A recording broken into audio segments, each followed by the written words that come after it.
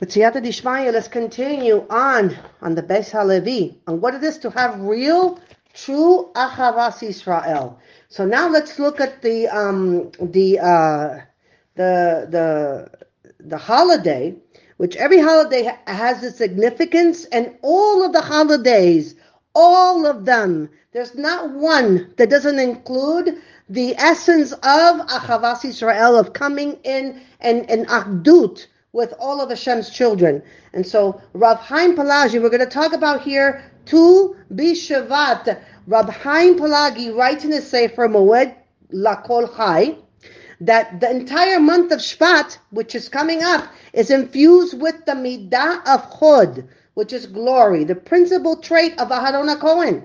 So therefore he says, in this month, our spiritual mission is to focus on emulating Aharon HaKohen by loving and pursuing peace, which includes seeking to foster peace between people who have grievances against each other, and between spouses who are not living in harmony.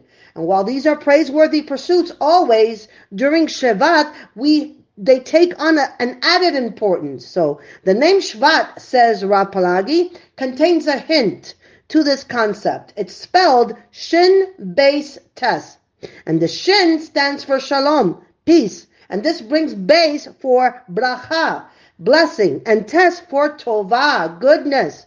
And we know that Hashem has said that He has no vessel that is better for holding blessings than any other's peace, other than peace. Peace is that vessel that is the best for holding all the brachas. So no blessing we have, health, wealth, success, family, friends, can be appreciated if our life is churning with machloket and anger. So because Tu BiShevat is the 15th of the month, when the moon is at its fullest, it's the fullest expression of peace between man and his fellow. And this is further alluded to as follows. The word Shevat can also be understood as Shevet, tribe, and Tu, Tezvav, is the numerical equivalent of 15, which is likewise the sum of Hashem's name of Yud and Hey, Ka. And that's why in Tehillim, the Shevatim are called Shiftei Ka, the tribes of God. And so Rashi explains that we are called the tribes of God because when God counted the Jewish people, He added His name to ours.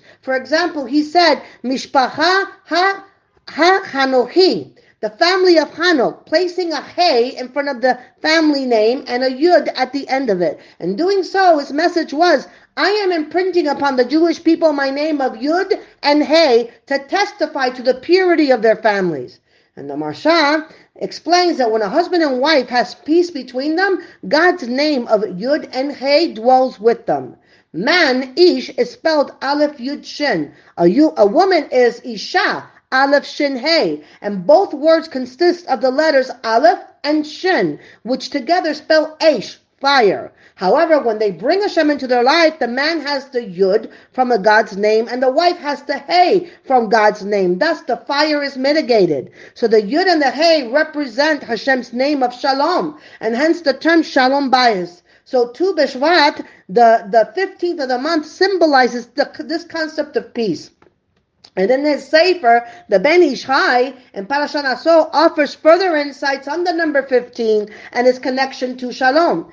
It's the number of words in Birkat Kohanim, which culminates in the blessing of Shalom. And additionally, he explains a hand has 14 joints, 3 on each of the 4 fingers and 2 on the thumb. For the hand to represent Shalom, it needs one more component. And so therefore, Hazal instructed us that when we make a bracha on a cup of wine, we should hold the cup in the palm of the hand. And in this position, it's called the kos shel bracha, the cup of blessing. The palm becomes the hand's 15th component, thus symbolizing shalom.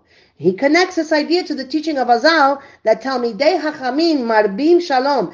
Torah scholars increase peace. And this is because the rabbis have increased the occasions for employing a kos shel bracha. And these include Kiddush on Shabbat and Yom Tov, Havdalah, Birkas Hamazon, weddings, Bris Milah, and the night of Pesach. And these are all times in which we place the kos in our palm, calling into service the 15th component of our hand, and thus symbolizing the name of Shalom.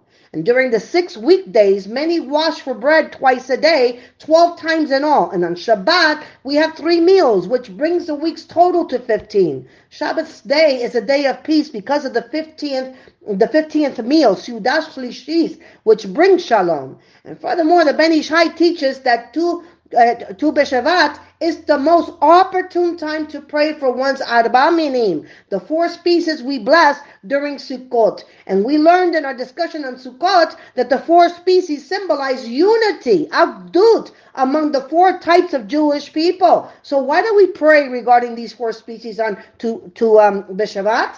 And the rabbis explained that if we look at the trees on Tu BiShevat, we see that they are bare.